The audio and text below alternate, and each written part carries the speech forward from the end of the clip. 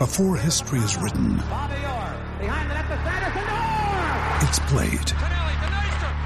Before it's frozen in time, it's fought one shift at a time. Before it's etched in silver, it's carved in ice. What happens next will last forever. The Stanley Cup Final on ABC and ESPN Plus begins Saturday. When you need mealtime inspiration, it's worth shopping Kroger, where you'll find over 30,000 mouth-watering choices that excite your inner foodie. And no matter what tasty choice you make, you'll enjoy our everyday low prices, plus extra ways to save, like digital coupons worth over $600 each week. You can also save up to $1 off per gallon at the pump with fuel points. More savings and more inspiring flavors make shopping Kroger worth it every time. Kroger, fresh for everyone. Fuel restrictions apply. Do you know what I use to record these podcasts? It's Anchor by Spotify. It's the easiest way to make a podcast with everything you need all in one place. Let me explain. Anchor has tools that allow you to record and edit your podcast right from your phone or a computer. It's all really, really easy. It's all really intuitive. When hosting on Anchor, you can distribute your podcast on listening platforms like Spotify, Apple Podcasts, and more. It's everything you need to make a podcast. Good afternoon. Welcome to Inside Indiana Sports Now with Kent Sterling. It's Wednesday, December 30th, 2021. We're brought to you, as always, by the great people at Today's Dentistry. 2021 is right around the corner. Make a resolution right now. You're going to take better care of your teeth, better care of your dental health. Give Dr. Mike O'Neill a call. That's the easiest way to do it. 317-849-2933 is the number. Big news out of the Colts. Big news out of the Pacers. Colts first. Anthony Costanzo down for the rest of the year. He's going to have a procedure on his ankle. It's not career-threatening, but it will end his season. Frank Reich would not tell us anything in a Zoom call just a few minutes ago about what the plans are at left tackle for this Sunday's game against the Jaguars and moving forward. Are they going to slide Quentin Nelson over to left tackle, or is it going to be somebody else, somebody off the street maybe, to play left tackle? We don't know. And Frank Reich wasn't talking about it. From the Pacers, we'll talk to Philip Rivers in just a moment about that. From the Pacers, we heard that there was a call internally today where the Pacers announced that Donnie Walsh is stepping down from his position as an advisor to the team. This is really sad. Donnie Walsh is one of the best executives in the history of the NBA, and his absence will be felt with the Pacers. He built that team that we loved in the 90s and 2000s. That was Donnie Walsh. The team now, to have a guy like Donnie Walsh available for Kevin Pritchard or Chad Buchanan or anybody else in that front office to kind of walk into the office and say, hey, you know what, Donnie, what do you think? That is a huge asset, especially for a guy like Kevin Pritchard. It gets lonely at the top, and to have access to a guy who's been there himself, huge for that front office. Donnie Walsh, one of the really, really nice guys in the history of that franchise and the history of the NBA. Let's talk to Philip Rivers, starting quarterback, obviously, for the Indianapolis Colts. Philip, you've got a game this Sunday where other things are going to be transpiring throughout the afternoon that you might want to pay attention to and teammates might want to pay attention to. You've been down this road before. How important is it for you to stay in the moment, and how important is it for teammates to understand? What can you communicate to teammates about staying in the moment and taking care of the task at hand? Well, it's kind of the same as I said on Sunday.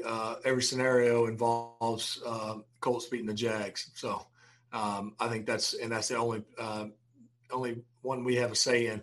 So I think just be focused on what we can control, find a way to get win number 11, and don't be distracted by all the other games that have an impact on us moving forward. So the 1 p.m. slate of games you do pay attention to, or you will not pay attention to? Yeah, I won't have 3 TVs going, but my normal, my normal mode when we play the 4 o'clock game is that's what I do. I kind of flip through the other games on the Sunday ticket on my phone. So to say I won't be doing that would be a lie. So, yes, I won't be consumed with it. But yeah, I'll be aware. I think to try to pretend like you aren't going to know the outcome of those games is probably unrealistic. But I don't think it needs to consume our locker room. You go through your normal routine. if your normal routine means checking on the 1 o'clock games, I don't know why you would change that to try to act like you're not interested. So I think just don't change up your routine. Don't be consumed with it. If you're going over your tips and reminders for the game, go over your tips and reminders for the game. Just do what you normally do. So for me, yes, some of that involves those early games, whether it's week 2 and there's no implications or it's week 17 like it is now. So I'm pretty sure I'll know the outcomes of those 3 before kickoff. Let's talk about Anthony Castonzo. How big has he been for you guys this year? How important has he been to you? And how acutely are you going to feel his loss? Yeah, you feel sick for AC. Going down like he did in a Thursday practice. So I mean, maybe it was a matter of time before something happened. I don't know, but he's had a heck of a year. Obviously a big part of what we do offensively, both the run game and pass protecting. So he'll certainly be missed. The Colts seem really mentally tough as a team. Is that assembled or is it built? How does that happen? Yeah, I think it's a mentality, a toughness. Really, it's been built. Not only over this year, but I think over the last handful of years. With what Chris and Frank have really brought and trying to get done. And then I think this year, in some ways more than others with all the COVID related issues and things that you battle throughout the year that are different than unusual circumstances. And then you mentioned some of the games. You mentioned Cincinnati. There's been a handful of others. Obviously, every team's dealt with injuries. We've had to deal with them. Starting early in week 1. Paris and Marlowe come to mind. Just right off the bat early. So I do think we're just mentally tough. I think it's something that we got the right guys, and then it's a culture and environment that continues to cultivate that. And I think that's really why last week probably hurt so bad, is because we felt like the type of team we were that one way or another, up 24-7 and a half, we were going to get it done. So I think that's why that one stung so bad. Not only what was on the line, but just how the type of team we are.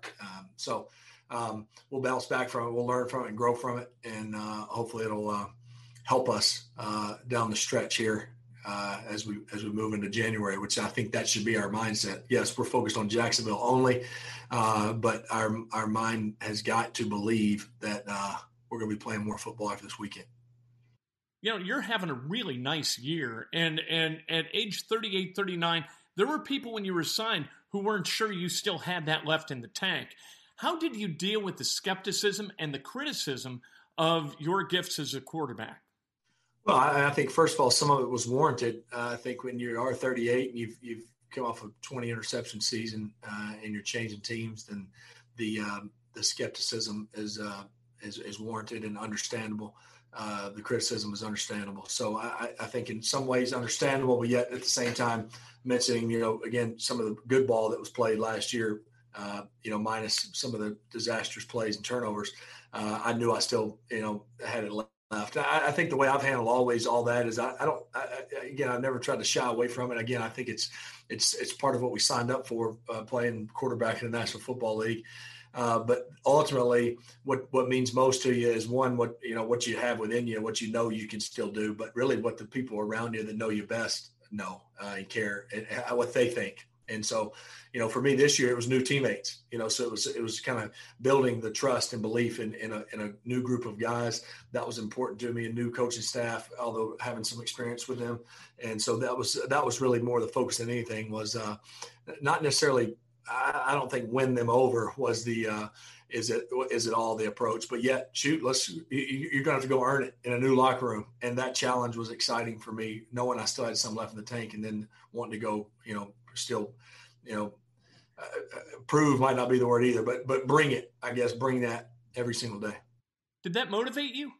I don't think so. I really don't. I mean, it probably fell somewhere on a long list. If it was a list of motivators, it was way down at the bottom. It really just the passion and competitiveness within really, and the love for the team really is what the motivating factors are. It's really not to say you prove somebody wrong or, hey, see, I can still do this. I don't think that's never really anything near the top or the forefront of my mind as I approach it each year, regardless of what the criticism or what the talk is out on the outside.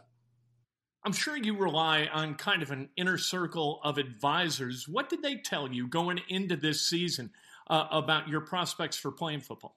Yeah, absolutely. I think had certainly that inner circle being my wife and children and my dad, mom, and brother. Had they all been like, "Hey, Philip, you need to shut it down. It's okay to be done." Had they all felt that way, I probably wouldn't be sitting here.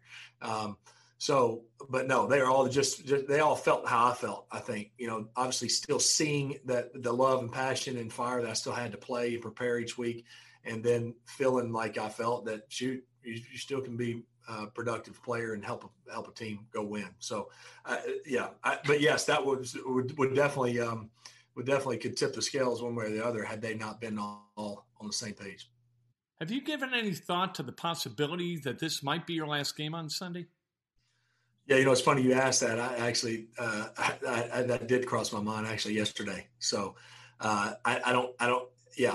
it crossed my mind. I don't think it'll be something I think about all week. It did cross my mind. I go, shoot, things don't go the way you want this weekend, and who knows what happens. I guess it could. I guess it's probably healthy to have that, at least to have that thought that because you're not guaranteed anything moving forward. So, but to think that it could be the last game, yes, it has crossed my mind.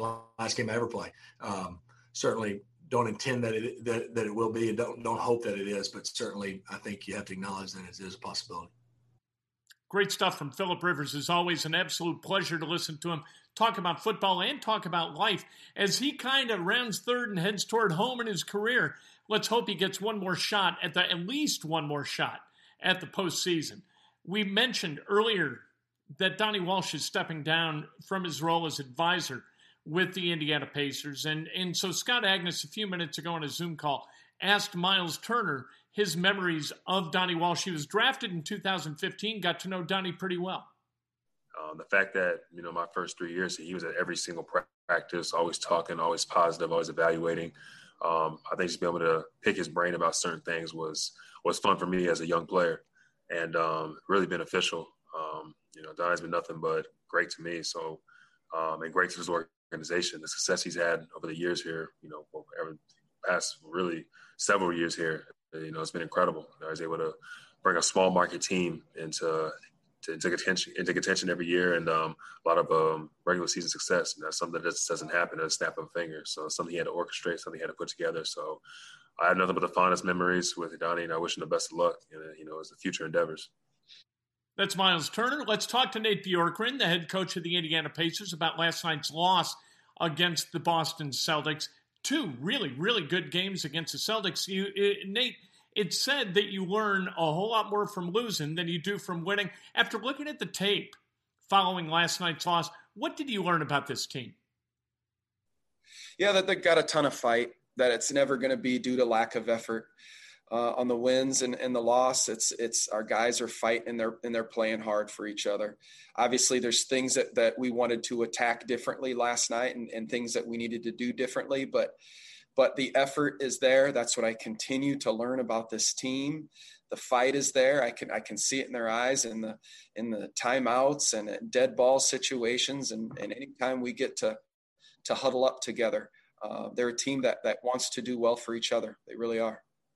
Thanks, Nate. Appreciate it. That's Nate Bjorkgren, head coach of the Pacers. Pacers with 3 winnable games upcoming against the Cavaliers, the Knicks, and the Pelicans. The first 2 at home at Bankers Life Fieldhouse. Getting off to a good start. Really important for this team to learn while winning. Even though you learn when you lose, to learn while winning is really, really a good thing. It's hell of a lot more fun to learn as you win than you lose, that's for sure. So much coming up. We got Indiana coming up tonight at 8:30 on BTN. They host Penn State. 5 o'clock on Fox Sports 1. You got the Butler Bulldogs traveling to Providence. 2 winnable games for 2 of our favorite teams, right? We'll talk about it tomorrow morning. Breakfast with Kent, bright and early, 8 o'clock on Facebook Live. And then immediately thereafter, usually about 8:20, on Periscope and Twitter, all brought to you by the great people at Today's Dentistry. Make that resolution and make the call. Take better care of your teeth. 317-849-2933. Anatomy of an ad. Subconsciously trigger emotions through music. Perfect. Define an opportunity. Imagine talking to millions of people across the U.S. like I am now. Identify a problem. Creating an audio ad is time-consuming. Offer a solution. Utilize cutting-edge AI. Imagine creating all that in under 30 seconds. Well, we did to create this ad. To learn more about AI in the audio industry, download the white paper from audiostack.ai. Anatomy of an ad. Subconsciously trigger emotions through music. Perfect. Define an opportunity. Imagine talking to millions of people across the U.S. like I am now. Identify a problem. Creating an audio ad is time-consuming. Offer a solution. Utilize cutting-edge AI. Imagine creating all that in under 30 seconds. Well, we did to create this ad. To learn more about AI in the audio industry, download the white paper from audiostack.ai.